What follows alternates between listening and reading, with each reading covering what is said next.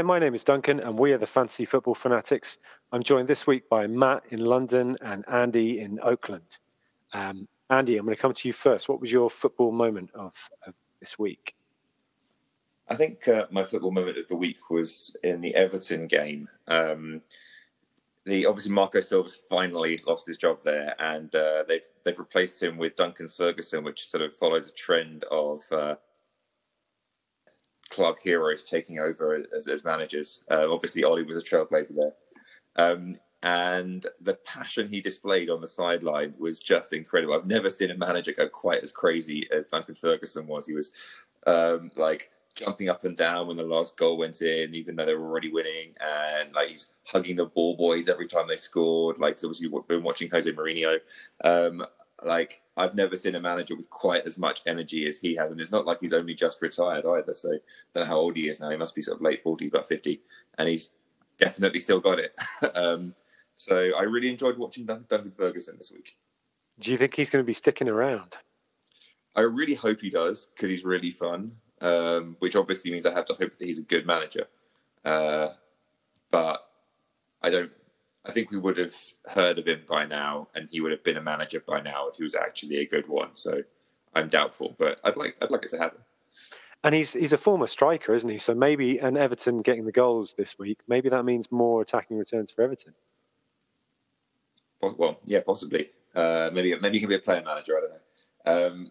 The other thing about him, which is really fun, is he's really, really tall, and a lot of the managers are really short, and so there's a big height discrepancy on the sideline with one really energetic giant jumping up and down on the sideline and a really grumpy-looking midget on the other side. That's quite funny too. You're going to have to be a brave manager to square up to Duncan Ferguson, that's for sure. Yeah. Matt, what was your football moment of the week? My football moment of the week was being a Man U fan this week, with entering this week a lot of trepidation about Tottenham followed by Man City, and 6 points for Ollie and Man U, and suddenly we've climbed up the league table and put in some fantastic performances. And the Man City game in particular was a really good watch of a 90 minutes. So Man U were on the break, looking really good, really dangerous, lots of running, lots of neat, intricate play off the ball, and then lots of chances. Should have been more than 2 goals that we scored in the game. And then, of course, when we were 2-0 up, I think it made sense to shut up shop. And it's only logical that Man City, with their amazing attack and possession, would come back. And so then it was sort of the tense watching the game. Derby, where both sides going absolutely at it. It was frenetic pace, and just a fantastic match. And then Man U to get the result at the end of it was all the more, and certainly not what I expected coming into this week. Yeah, I mean, you hit the nail on the head. I really did not expect that. Man City trying to pull themselves back in the title race. I did not see them losing that game at home.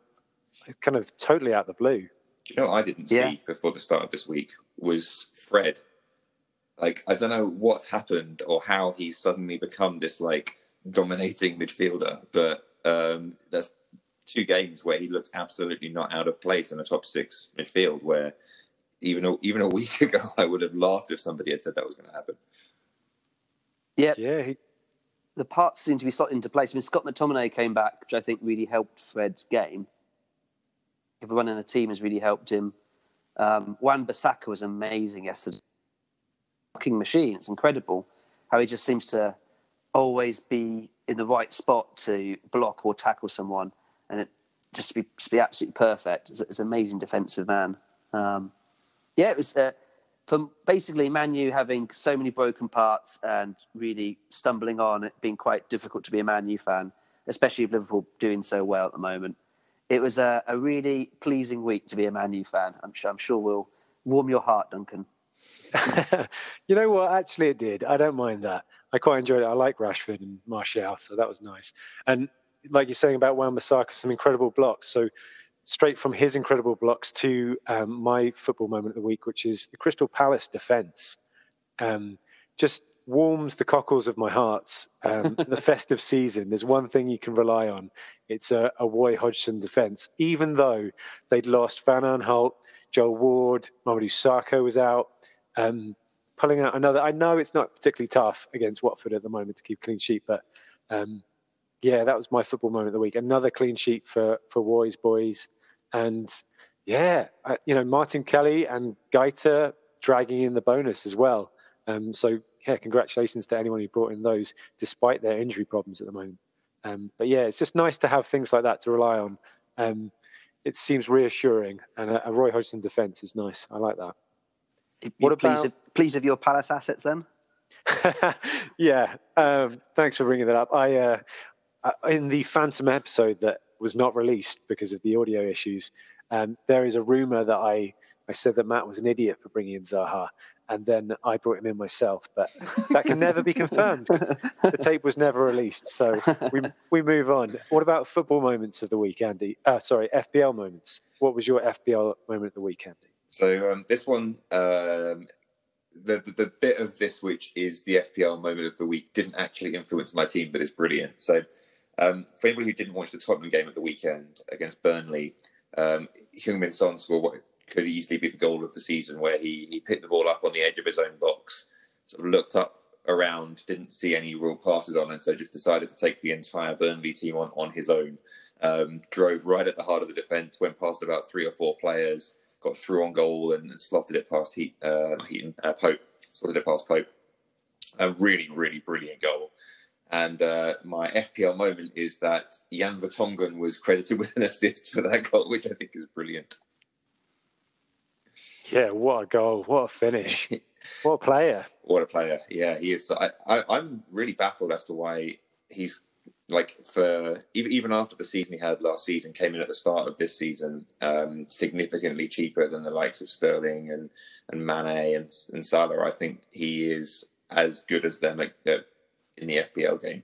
So what is he now? He's about 10 million right now. I think he's a bargain buy. And not only that, but he had those suspensions in the first 2 games of the season. So he had such a low ownership for so long, but was still getting those returns. But now very much a mainstream pick. What about you, Matt? What was your FPL moment? So I guess my FPL moment would be talking about my transfer strategies and the what ifs, and sort of hindsight is a wonderful thing. So I was contemplating doing a double transfer this week and bringing in Aurier and Dele Alli. And I thought, maybe I'll just wait 1 more week because I've got Robertson playing against Watford. That seems more of a certain clean sheet. And Zaha, I need to give him a few more games before maybe dumping him.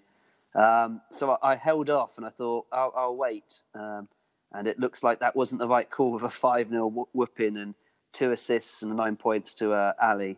And Aurier got a clean sheet, so did Robertson. But sort of what if was my FPL moment of this week. I think my team's doing pretty well, but it's I think being held back by my indecisions. I totally feel you on that. I think it's something to do with the time of year for me. It's such a busy time of year, December, and the fixtures are coming so thick and fast. And I haven't felt like I've had the brain space to make any moves. I just kind of copped out and kept a transfer and thought, oh no, I've missed out on this and I've missed out on that. And whereas early in the season, I would have been much quicker to hit the button. Yeah, it's probably absolutely that, because you didn't have much time to think of it in between the midweek fixtures and this weekend. And so I thought, I've not thought about this enough. It's too much of a hunch. It's not something I've really thought through. It might end up really backfiring on me because both players I would be replacing are, I still think, fairly decent picks, but I have no Tottenham assets at the moment, and that really stung this weekend. And I have to really think hard about whether which assets I get in this week. Yeah, you do. We all do. My FPL moment of the week is the same as I think it's been for a few weeks. It's Jamie Vardy, and I think it's probably going to stay my FPL moment while he keeps on scoring. I think that's now 8 goals. Scored in 8 games consecutively now, so he's approaching his record. I think that's 11 goals in those 8 games, and mainly because it's my highlight because Heung-min Son and the Spurs assets all kind of did what I possibly didn't expect them to do against Burnley and went and scored loads of goals. And I was thinking, damn it, should have captained one of those guys. And Mane doesn't turn up. And then you don't have to worry because Jamie Vardy's getting more points than all of them. He's so reliable. It's so nice when you're slightly indecisive, like me and Matt are being at the moment, just to stick it on Vardy. Yeah, he helps a lot. It's one decision you don't have to think about at the moment. Is which captain to go for, and he's certainly saved my game week again. And I think Gary's the only one in our league who doesn't have Vardy, and he's now over 100 points behind as a result, I think. So it's the haves and the have-nots with Jamie Vardy. Very much is, yeah. Should we take a quick break? And when we come back, we're going to have a look at the game week 17 fixtures.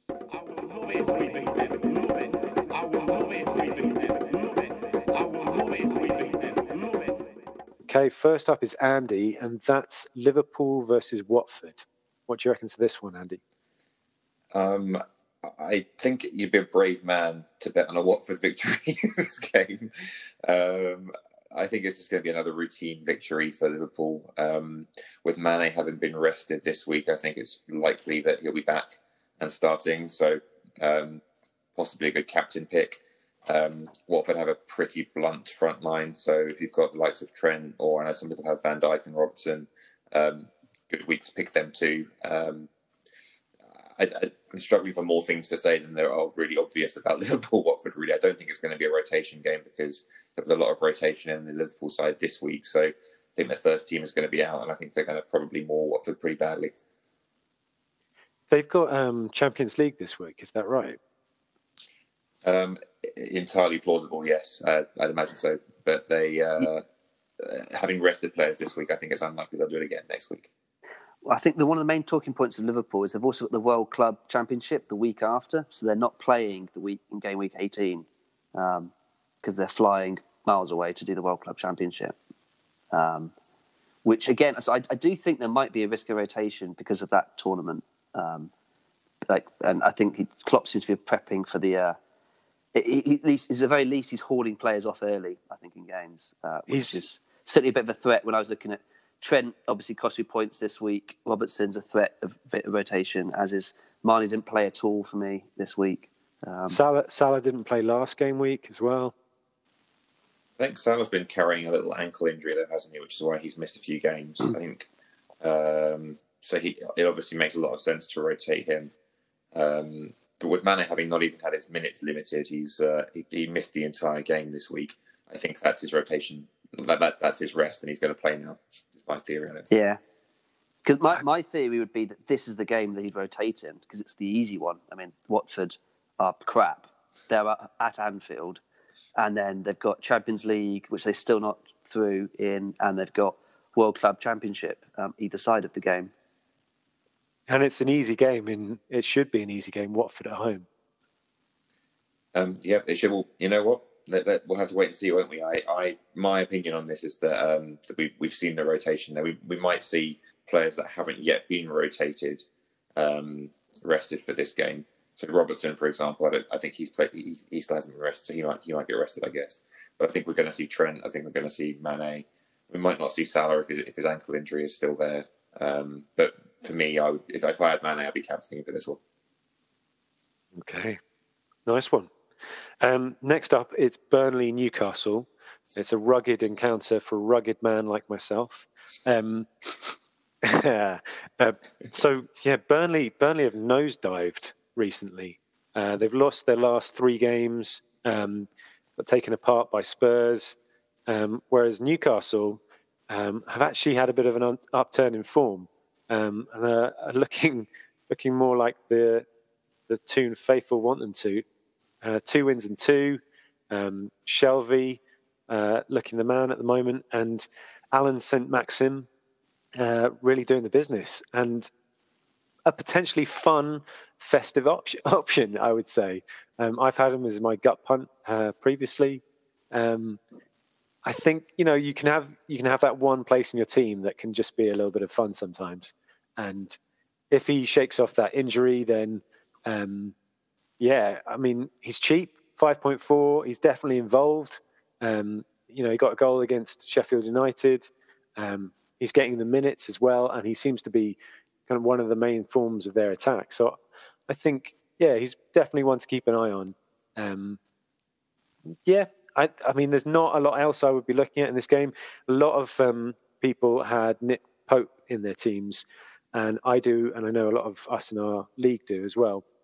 And it's a tricky one. I feel like we've slightly missed the boat on the Pope transfer. I think if you were braver, like Matt was saying before, if you don't dilly-dally over your decisions, you have to make them quite quickly this time of year. I dilly-dallied over the Pope one.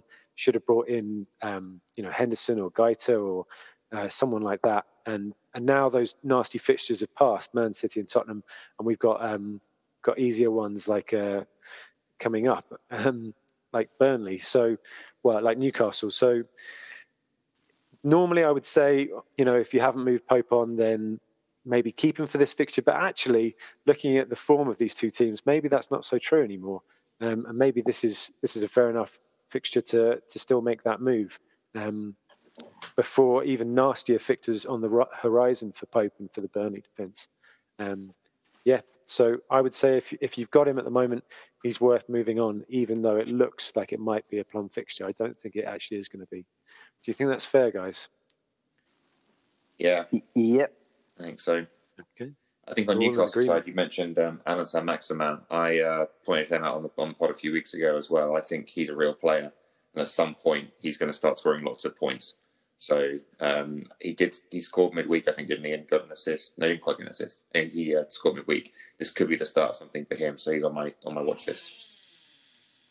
Yeah, he's got fun hair and he gets the ball a lot. And really fun technique as well, right? He looks like he's running twice as fast as he really is.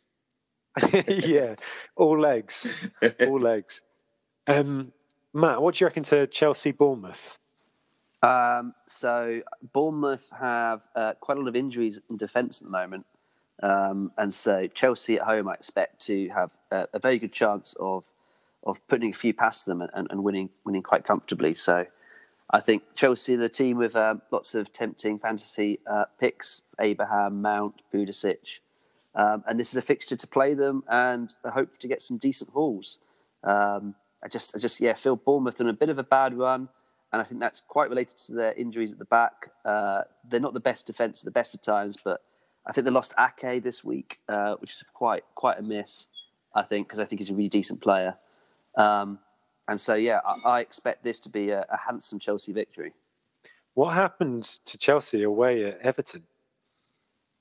Yeah, well, I think it was one of those where Everton new manager bounce, and I think they just got slightly hit and some of their defenders just looked like the inexperienced players that they are, and they got caught a little bit on the hop. Just a blip, then. I think so. I mean, I think Chelsea, interestingly, seem to have lost almost all the really big fixtures they've had this year.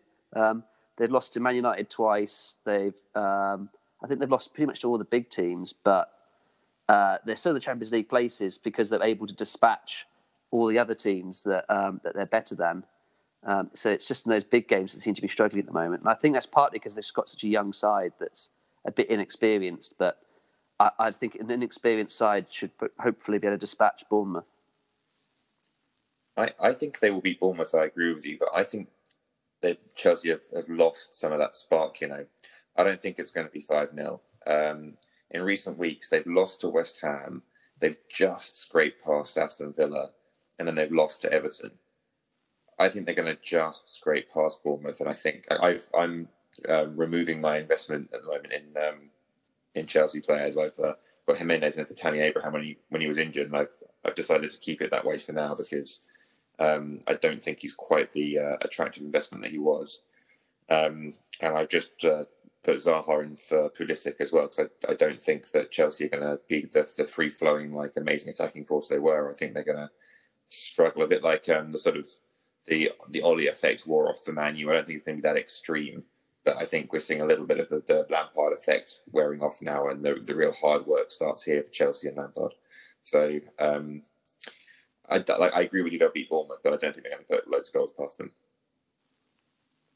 Interesting, yeah. Bit of disagreement, but you, I guess, pick between those two. It's Matt or Andy. Andy, what do you reckon to Leicester Norwich? Leicester, quite the opposite. I think that they are in the form of their lives at the moment. Even if you look at their points per game, I think they're pretty close to their league winning season. And this team actually, I think, looks a lot more rounded and sustainable and better than that team. They just have a better opponent in Liverpool. So Norwich are pretty poor. I don't see them putting up enough of a fight away at Leicester to prevent Jamie Vardy once again registering getting to 9 games in a row, and then one or many of the midfielders behind him also scoring. So Leicester obviously have a very solid defence too. So Söyüncü, another popular pick, and Pereira. Chilwell, I noticed, went off in the game this week and is now a yellow flag. So I'm not sure what the I don't know whether either of you know what the news on him is. Maybe he might be one to look at transferring out and look at can't remember his name now, the replacement. Let me check his name. I think it's James, is it? Then it begins with a J. Yeah. I know that Chilwell was carrying an injury going into this game as well, so that's another kind of slight worry. Justin, not James. Justin. So if Chilwell's injury news does turn out to be a long-term layoff, then Justin at 4.8 million could be a really good short-term pick. And obviously against Norwich, you'd want to make it in time for this game if you're going to make that change. So yeah, it's all less of this game, I think, unless you guys disagree. Do you think Iheanacho's an option at the moment? It's funny, isn't it? He's just suddenly in a sort of double game. When I say week, not a double game week, but a week with 2 game weeks in it. He's come off the bench a couple of times and really made a difference. But he's not going to displace Vardy in that team, is he?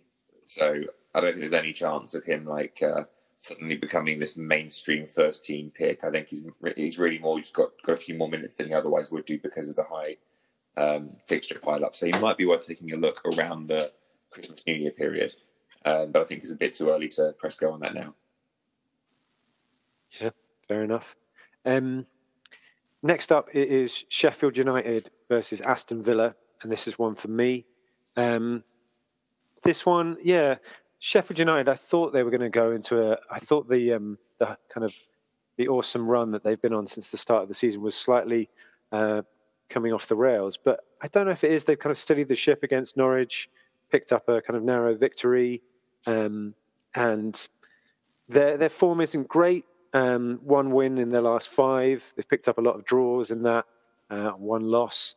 So not incredible stuff, but not going off the rails by any means. This is a tricky game. 2 promoted teams, so kind of hard to pick. I'd say that obviously the man in form for Villa at the moment is Jack Grealish. Although they got their arses handed to them against Leicester, he still picked up a goal. He's at a nice price for people as well.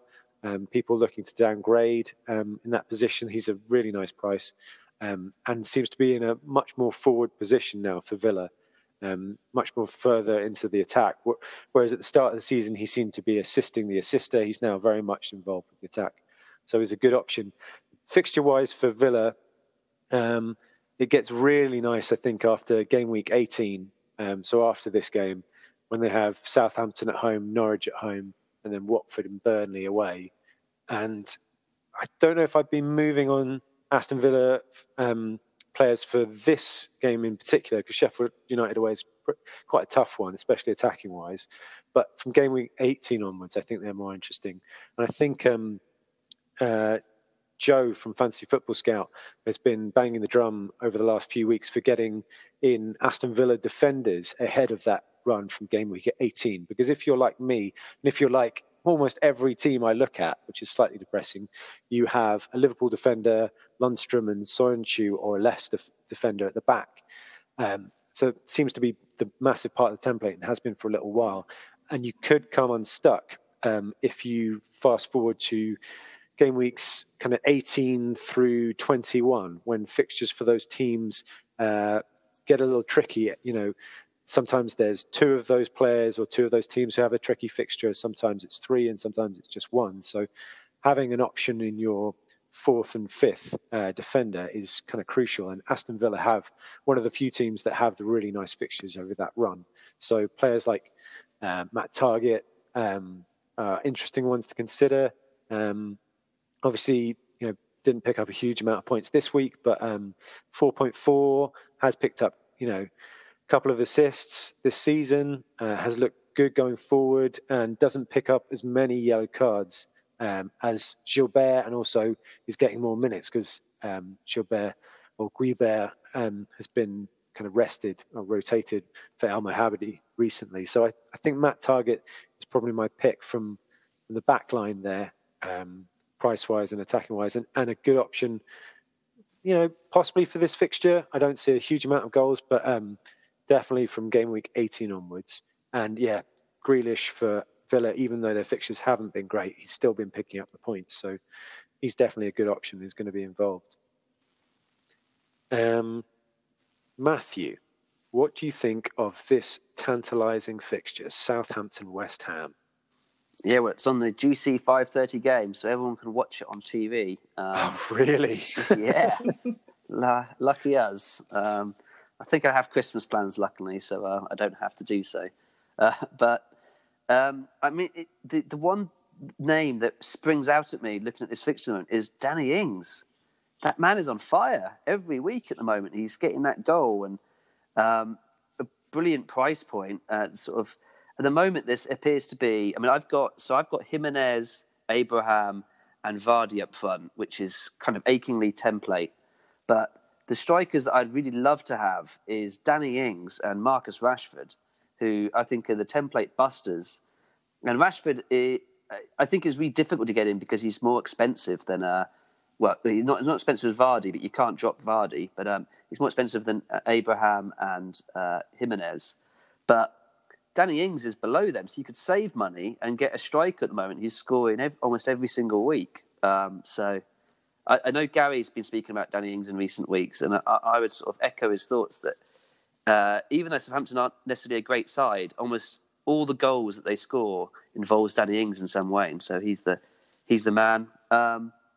West Ham, I mean, we're recording this on Sunday night, so they play on Monday, and so we'll see if they're see what sort of level of form they're on, because they lost against Wolves midweek, but they did get that really good victory out of nowhere against Chelsea the weekend before.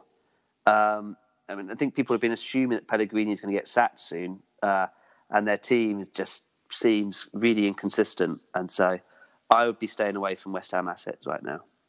You say that, and I really respect your opinion, Matt, but talk us through your transfer this week. So my transfer this week is, when I was talking about indecision, I had two transfers. So unless I made one transfer, I'd just lose it and nothing would happen.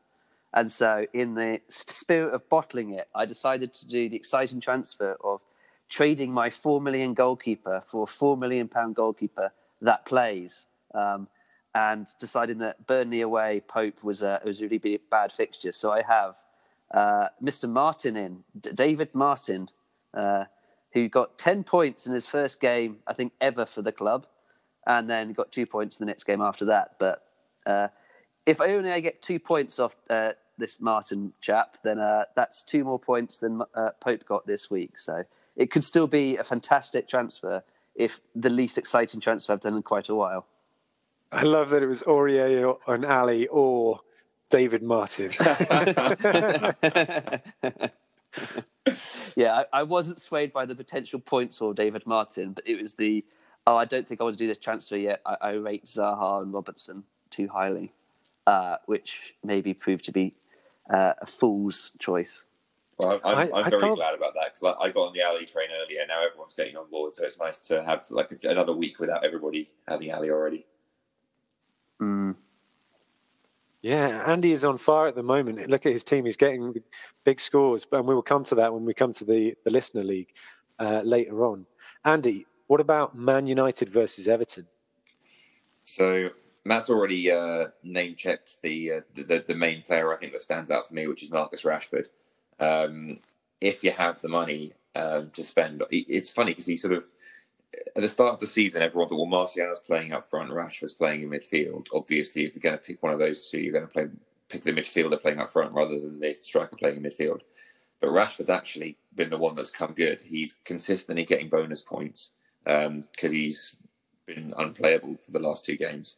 He really seems to be hitting form player that all Man U fans thought he would be if he can keep up this kind of form. So I've transferred him in, and he's obviously done well for me the last couple of weeks. I think he's going to keep this going at least for the next 5-6 games. So I think Marcus Rashford is the key man for Man United in this game. I can't see Djibril Sidibe keeping him quiet. So I think that's going to be the thing that this game turns on. Everton could well score, so I wouldn't. And with obviously with this, they've got this new manager bounce that led to a good performance and a win this week. So next week I'd expect them to play well also. But I think Man U have probably also turned a corner at the same time, which will be enough to carry us through. So I'm expecting something like 2-1 with Rashford +1, which could also be Rashford scoring. Do you concur with that, Man U fan, Matt? I'm slightly fearful of Everton and their sort of potential bounce and form. And as a Man U fan, the thing I've noticed this season is that we're best results against the really big teams because we can just sit back and counter. We can't sit back and counter against Everton unless they choose to go gung-ho against us. So I wouldn't be surprised if this ends up being a bit closer than people are. Well, people are getting really excited now that Man U've had 2 great wins. I reckon this might be a bit of a return to form and either a narrow win or a draw. Yeah, I'm predicting a narrow win there. I think the form of Rashford is enough to give us a 1-goal victory in this one. And so, as we both said, he's the man to have over even Martial, I think, in the Man United team. Yeah, I mean, I rate Rashford above Martial. Have done all season. Even if he is up front, it's just that it's a difficult price point. But yeah, he is a form player that's really justifying his price at the moment. And fixture-wise, Man United look pretty nice now. They've got a run of 4 games that are pretty good. Everton, Watford, Newcastle, Burnley. Not bad at all. So, yeah. If and then Arsenal. Well, yeah. A nice run of 5 games. Next up, it's Wolves versus Tottenham. This is one for me. I think this is really tough to call. I think this is 6th against 7th in the league. Both teams picked up 3 wins in the last 5 games. Obviously, Tottenham's 3 wins are in the more recent than Wolves, and definitely have the Mourinho bounce in their step after their 5-0 win. But I don't know. This is Wolves at home against a big team, and they are very keen on those games. And I see this as quite an even game. I see goals for both teams. I think Jimenez has been so consistent recently, but not only that, they now have Jota getting the goals, picking up the 2 goals this game week. So he's finally starting to deliver. But he's not the only one. Harry Kane, it seems, has a big return at last. 2 goals, 16 points. That seems to be one of the missing pieces of the jigsaw for Tottenham. So that's definitely something to watch. I don't know if I'd be jumping on Kane now just because of the price. And as we've discussed, there's so many options up front. But it kind of adds to the points that I think the midfielders can pick up for Tottenham. And there are a lot of good options at the moment. But not only the piece of the puzzle that's Harry Kane, also Spurs picked up a clean sheet, and Mourinho's been talking about the defence this week and been asked a lot of questions about how they can if he can sort out the defence, basically. And that clean sheet against Burnley seems to be, the first step on that path. Aurier has been picking up a lot of attention recently for tactically how far forward he's been pushed. As the right back, only one of the fullbacks seems to be bombing on as much as Pochettino liked them to do previously. So he's definitely an option. His price has skyrocketed recently, but it's still only 5 million. And Vertonghen now seems to be playing left back. So don't think he's an option really FPL-wise, but I think that's probably going to make the defence a lot more solid, having those 3 kind of centre-backs holding back quite a lot. So Aurier the pick defensively for Tottenham, but yeah, I think they're going to be a lot stronger. Ben's definitely picked this up already. I think he brought in Gazaniga and Aurier this week, and it's done really well for him. He's gone top in our little mini league between the podcasters. And yeah, Tottenham's run coming up, Wolves and Chelsea, some tough games. But after that, from game week 19, they've got 3 nice fixtures. So yeah, I think Tottenham defence from that point on, definitely worth investing. And yeah, Aurier even before then. I think Wolves, Jimenez, there's been a lot of talk of moving Jimenez to Rashford, but I'm going to be sticking with him myself. I just think he's so consistent. He feels like a season keeper. And I didn't have him for the whole of last season when he was so cheap and did so well. So I'm just enjoying having a fairly decently priced, consistent scorer in my team at the moment. I think he's great value. Keep an eye on that Tottenham defence, I would say. Matt, what do you reckon to Arsenal Man City? So this is, in theory, the big game between the two really big clubs. Arsenal at home, typically very good. Man City will be looking for vengeance. Well, not vengeance, but they'll be looking to bounce back from their really disappointed run of results. But recently, Arsenal have just been awful, haven't they? So it would be interesting to see if they get spanked in this game with Man City just really up for this and Arsenal just a bit out of sorts. I'm not sure if that's what's going to happen. Arsenal typically at home are pretty decent.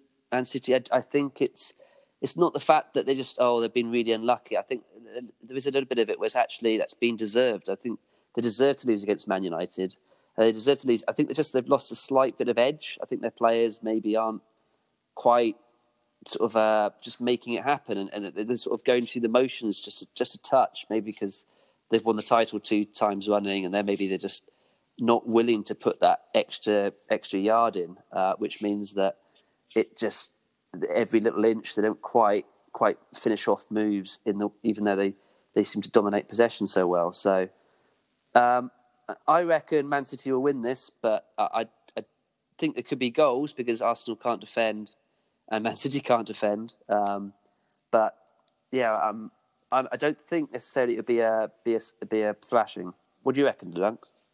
I disagree. I think I talked a lot earlier on in the season about looking at what kind of a moment each team is in as basing something to base your FPL decisions on. And I think the moment that Arsenal are in at the moment is a very, very low morale, and not just the players, but the fans as well. The atmosphere at the Emirates is really, really low at the moment. It was terrible at the end of the Emery kind of era very recently.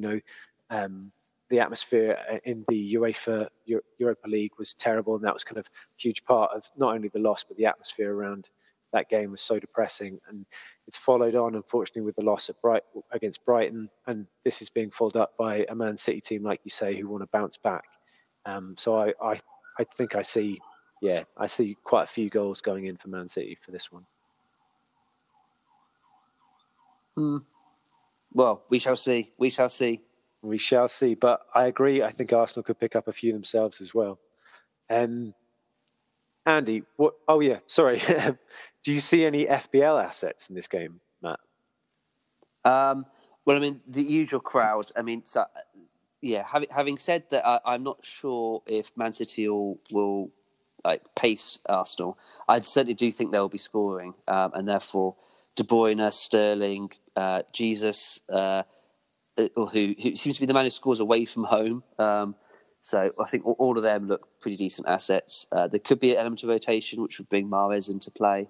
And the Silvers, I think David Silva's quietly accumulated points, but he's just never a very popular FPL asset because he just gets rotated so much and his minutes managed. So I certainly would avoid their defence, but the usual big hitters for Man City look good. And for Arsenal, Aubameyang will probably score a goal, and I'd avoid the rest of the team. I'm kind of hovering at the moment because I've got rid of Sterling like a lot of people have, and I've been quite happy with that. I'm hovering over De Bruyne at the moment. I'm wondering, is he worth hanging on to? Because, Arsenal, I do think the goals are going to fly in. I think I'll hold them for this. But then they've got Leicester, Wolves and Sheffield United. 3 tough teams to play against, I'd say, from an attacking point of view. And De Bruyne's numbers, I think, have tailed off slightly recently.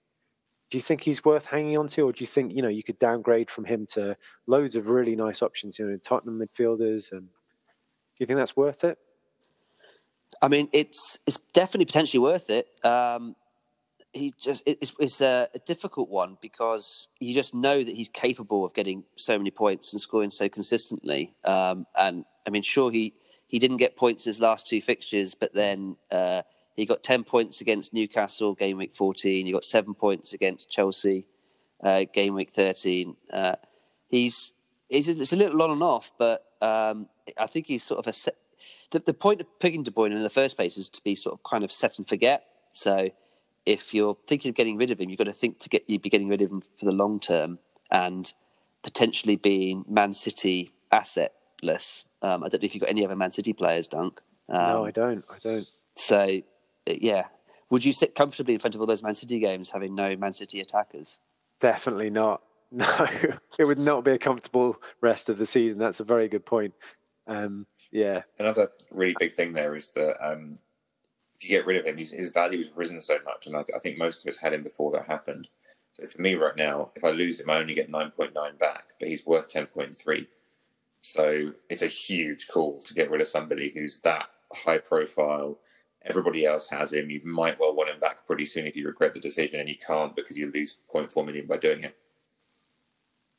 Yeah. I said that I am very conscious that this is the indecision Matt speaking here who didn't get in the Tottenham assets just for this game week. So I think maybe that's the bold pick to go for. You beat the others to it. I think I'm going to leave it. I'm going to go for David Martin in goal. I think that's the right transfer. Thank you, Matt, for your advice. Andy, what do you reckon to Palace Brighton? It's the Avian Derby. You love this one. I do. This is like my favourite fixture of the season, and appropriately, I'm going to pick out 2 wingers to as my favourite fantasy assets. Wilf Zaha and Leandro Trossard, I think, are both on good form at the moment. Trossard sort of hasn't necessarily been a regular fixture all through the season, but he seems to have made it into the team now. I know Matt got some, and I think pretty much all of Matt's gut points have come from him. Yep. Fair enough. So I think maybe not for this game against Palace, but I think generally he's a good enabler at a low price and somebody who's regularly going to play, and I think he's going to get points because Brighton look good this season. Palace are flying high. See what I've done there?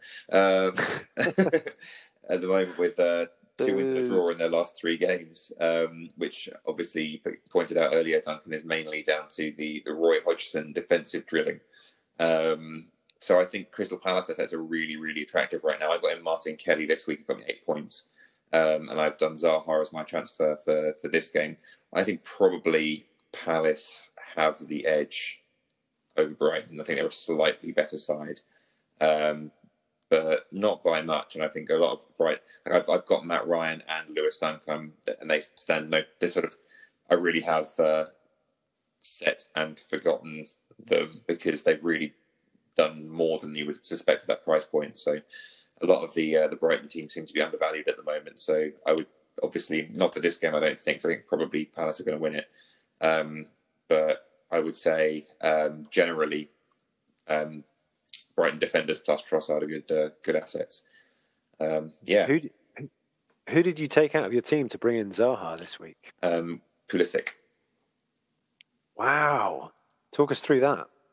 Well, I think I kind of already have. I think the sparkle's gone from Chelsea.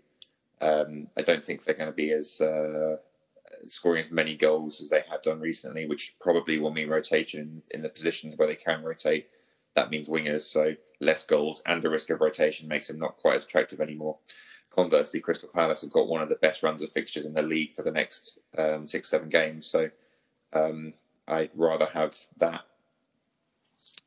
I wanted to bring it up because I brought in Zaha, not this game week, but the game week before, pressed the button and immediately regretted it. And I've just thought, what have you done? you've brought in. I've gone against what I've been saying all season, which is bring in attacking players from attacking teams, defensive players from defensive teams, and I brought in Zaha, and Crystal Palace's raison d'etre is defence, and I've looked at him blank in the last two and thought I've made a massive mistake. So, yeah, why him? What do you think he's going to? Is it the talisman effect? Do you think? He's got this habit of going on runs, where he doesn't do much for long periods of the season, and then he scores one, goes on a run. And I think, it's a bit of a hunch, but if you look at a fixture list that's Brighton, Newcastle, West Ham, Southampton, Norwich, if it's going to happen for him, it's going to happen then, isn't it? So, yeah.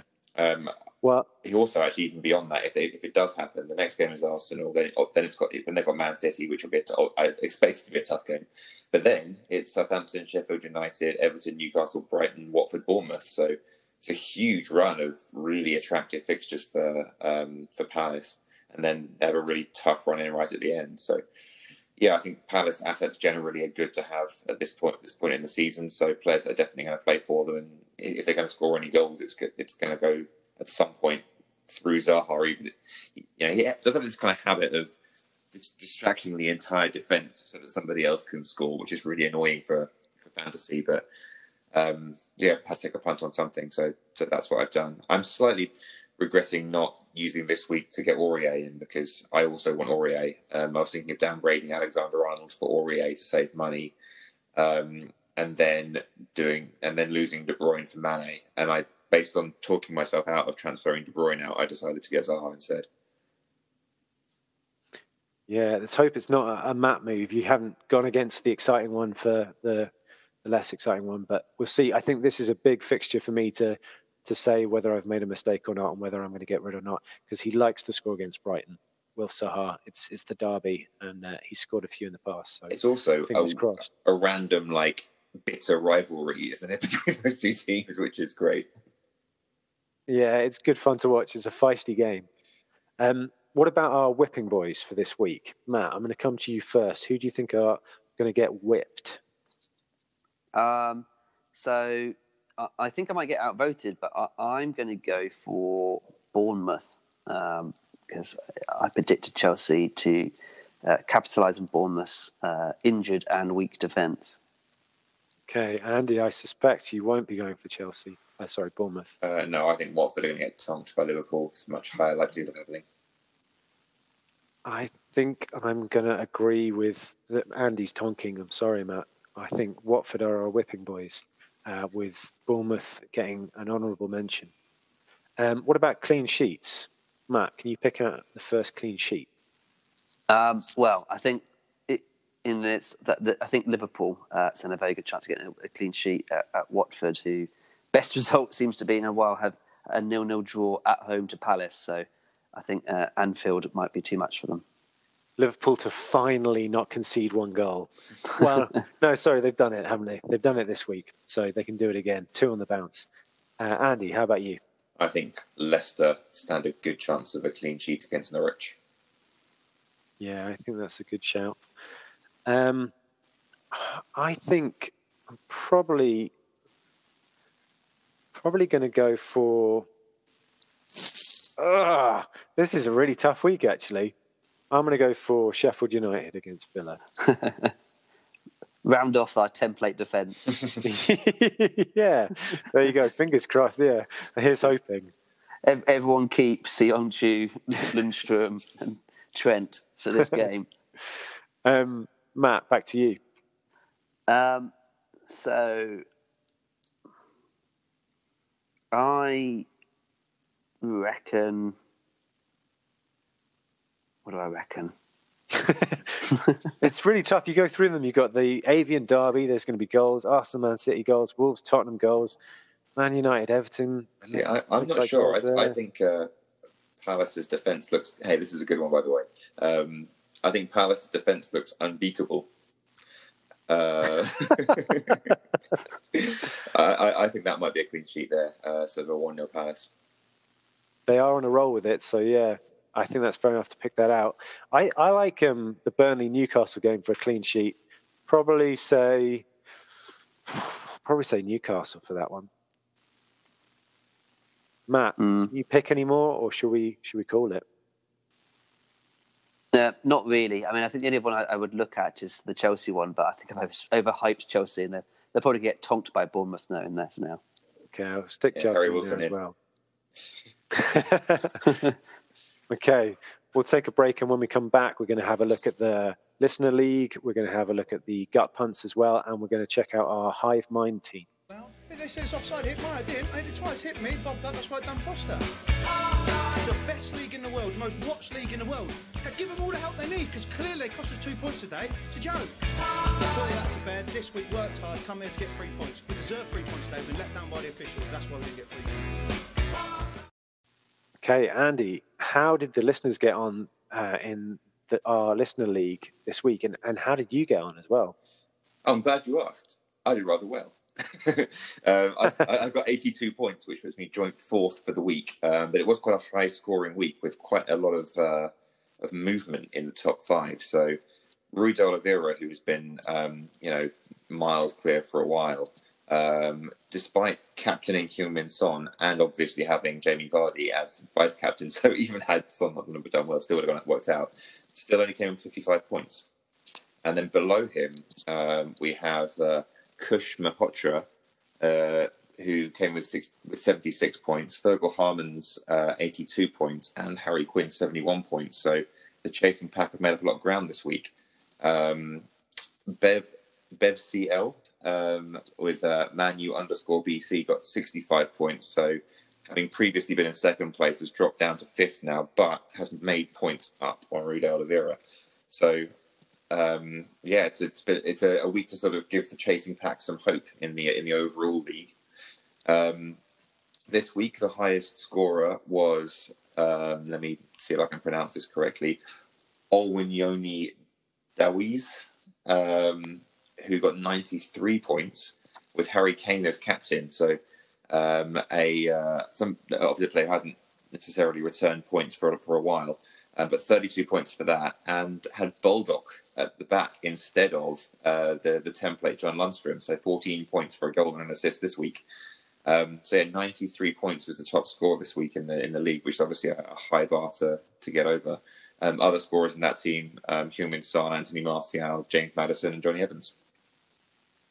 Yeah, a huge score, massive rise for him. So congratulations. And congratulations to you too, Andy, for your high score. Thank you very much. I am still just about, I think, I don't have quite caught Matt yet, but my the gap to Gary has grown a little bit, so that's good. Matt, how did we get on with the... Oh, no, sorry, Andy, I'm going to come back to you for the joint team this week. Is that right? Yes, that's right. I'm going to be doing the joint team. So we didn't have a great week this week. 50 points. Gaeta got us 10 points, which is nice. We captained Jamie Vardy, another good decision. But the rest of the team was a bit of a wash. Mane didn't play, so Diego Rico comes in with 1 point. Alexander-Arnold, Söyüncü, Lundstrom, Traore, Tielemans, Sterling, De Bruyne, and Abraham all blanked. So not a great week for us this week. Although the team doesn't have a sort of any major... you look at the team and you think, oh, that's pretty good, but it just hasn't done very well. So yeah, not a great week for us. We are so lucky that we brought in Gaeta a couple of weeks ago, because that 10 points is vital. Yeah, talk about it. It would have been a very, very bad week without him. Keeps it respectable. So for this week, we've got an interesting decision to make. I think the one sort of standout player that we might want to lose is Raheem Sterling. I think a lot of players have lost him recently, and he doesn't seem to be returning the points. But losing him before the Arsenal game seems like a fool's errand. And then the following week, Mane and Alexander-Arnold both don't play. And I don't know how it works, actually. This is a question maybe you guys know. Let's imagine that Liverpool do really well in the World Club Championship. Presumably they're going to miss more games, right? Matthew? It's such an easy answer. I'd let Duncan take this. Thank you, Matt. No, I don't know. I think there's a slot in like the League Cup that there's been a lot of talk about, where they might have to like not surrender their place in the competition because they simply can't play it. But I think it's just the one fixture because it's quite a short tournament. Okay. Yeah, I haven't heard anything to suggest that it's more, and especially not more in this period. I think it's just the one game in this period for sure. So, all right. Yeah. Well, our strategy then, I think, we've got to look at what we're going to do in that week without Liverpool playing, because at the moment it's Greenwood and Williams coming in the team, or Rico. Now, I don't think Williams is a problem because I think he's better than Luke Shaw. He's more likely to play than Greenwood, but I don't have much chance of Greenwood playing and scoring during that time. Rico at Bournemouth, Bournemouth don't look very good, so that doesn't look great. Having 2 from 3 out of Rico, Greenwood, and Williams coming in when Mane I don't know. are gone. I think you've picked out the right problem. I think at this moment you have to build for game week 18 and those Liverpool players and those West Ham players going away. But I think Rico's actually a good option for game week 18. Burnley at home. He's picked up bonus recently. I know that was a bit lucky with the substitute. He's had some good efforts on goal against Spurs, I think.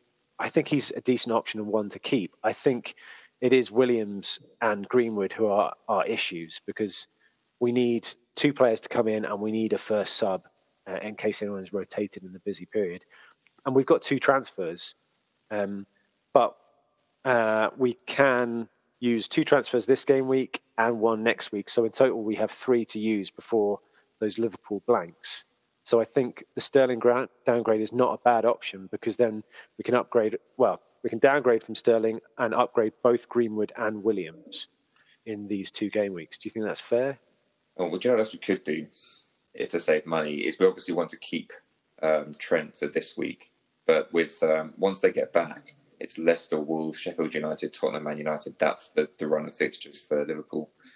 So maybe Trent's the place to save money so that we can bring in a more expensive. Maybe if we save money on Trent by going for Aurier instead, that would save us 2.1 million next week, which would enable us to upgrade Greenwood to Danny Ings.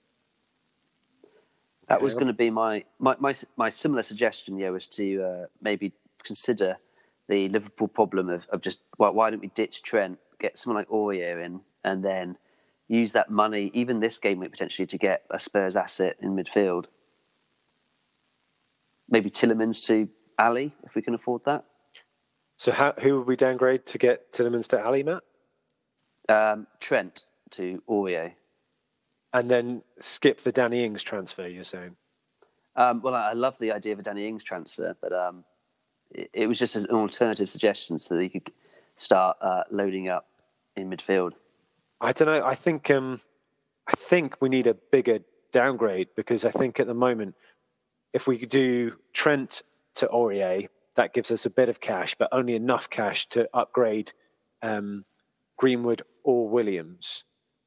And getting rid of Tielemans doesn't solve our problem. Our problem is Williams and Greenwood for that game week 18 fixture Trent will be gone, but Mane won't be.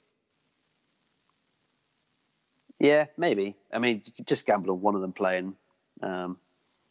Or you could do those transfers now and then just get in a one guy that will just play some minutes. I think you can over-plan for one game week in which Liverpool assets aren't playing, and then you've got to use someone from your bench. Yeah, that's true.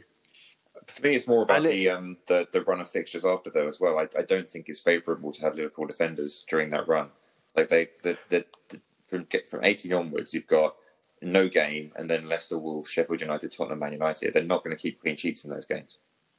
But whatever happens, we shouldn't be taking out a Liverpool defender this game week with Watford at home, and our only backup being Rico away to Chelsea. We have to keep Trent for this game week, don't we? Because we've got a back 3. So maybe that's next week's transfers rather than this week's then. So next week we say we bring in Aurier for Trent. That's a nice move.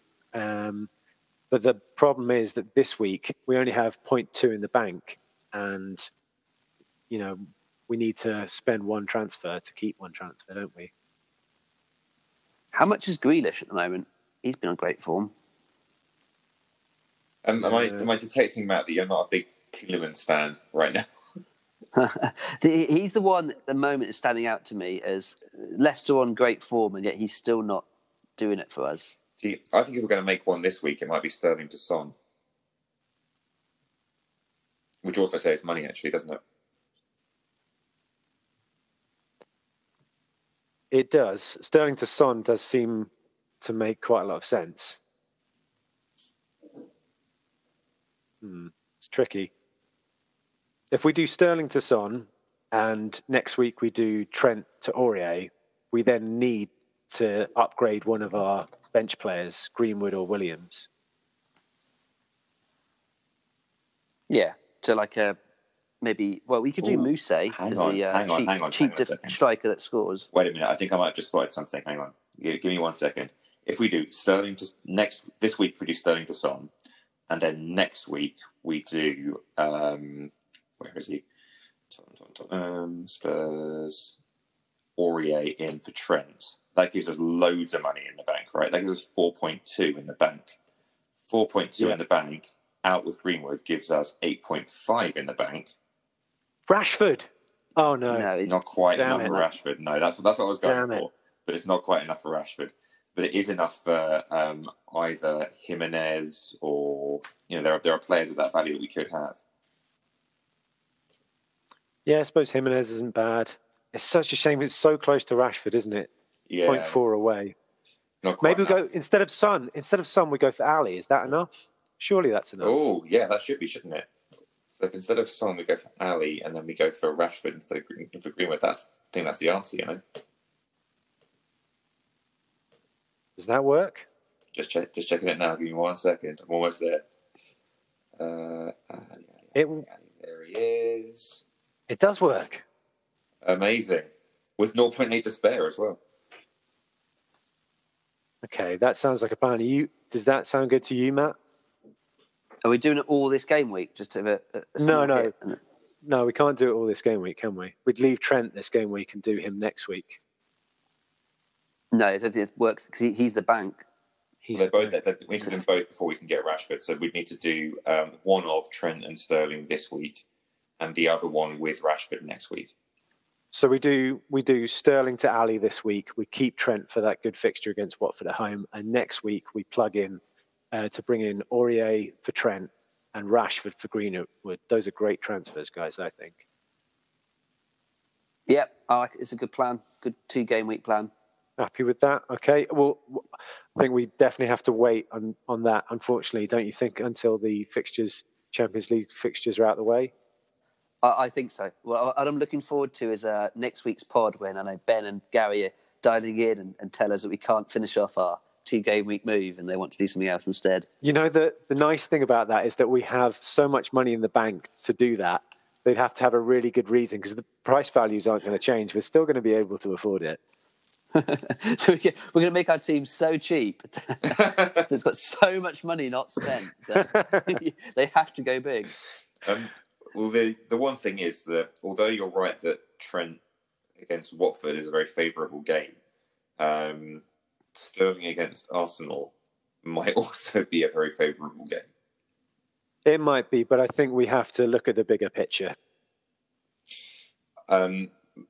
Is the bigger picture that Sterling is less likely to be rested than Trent?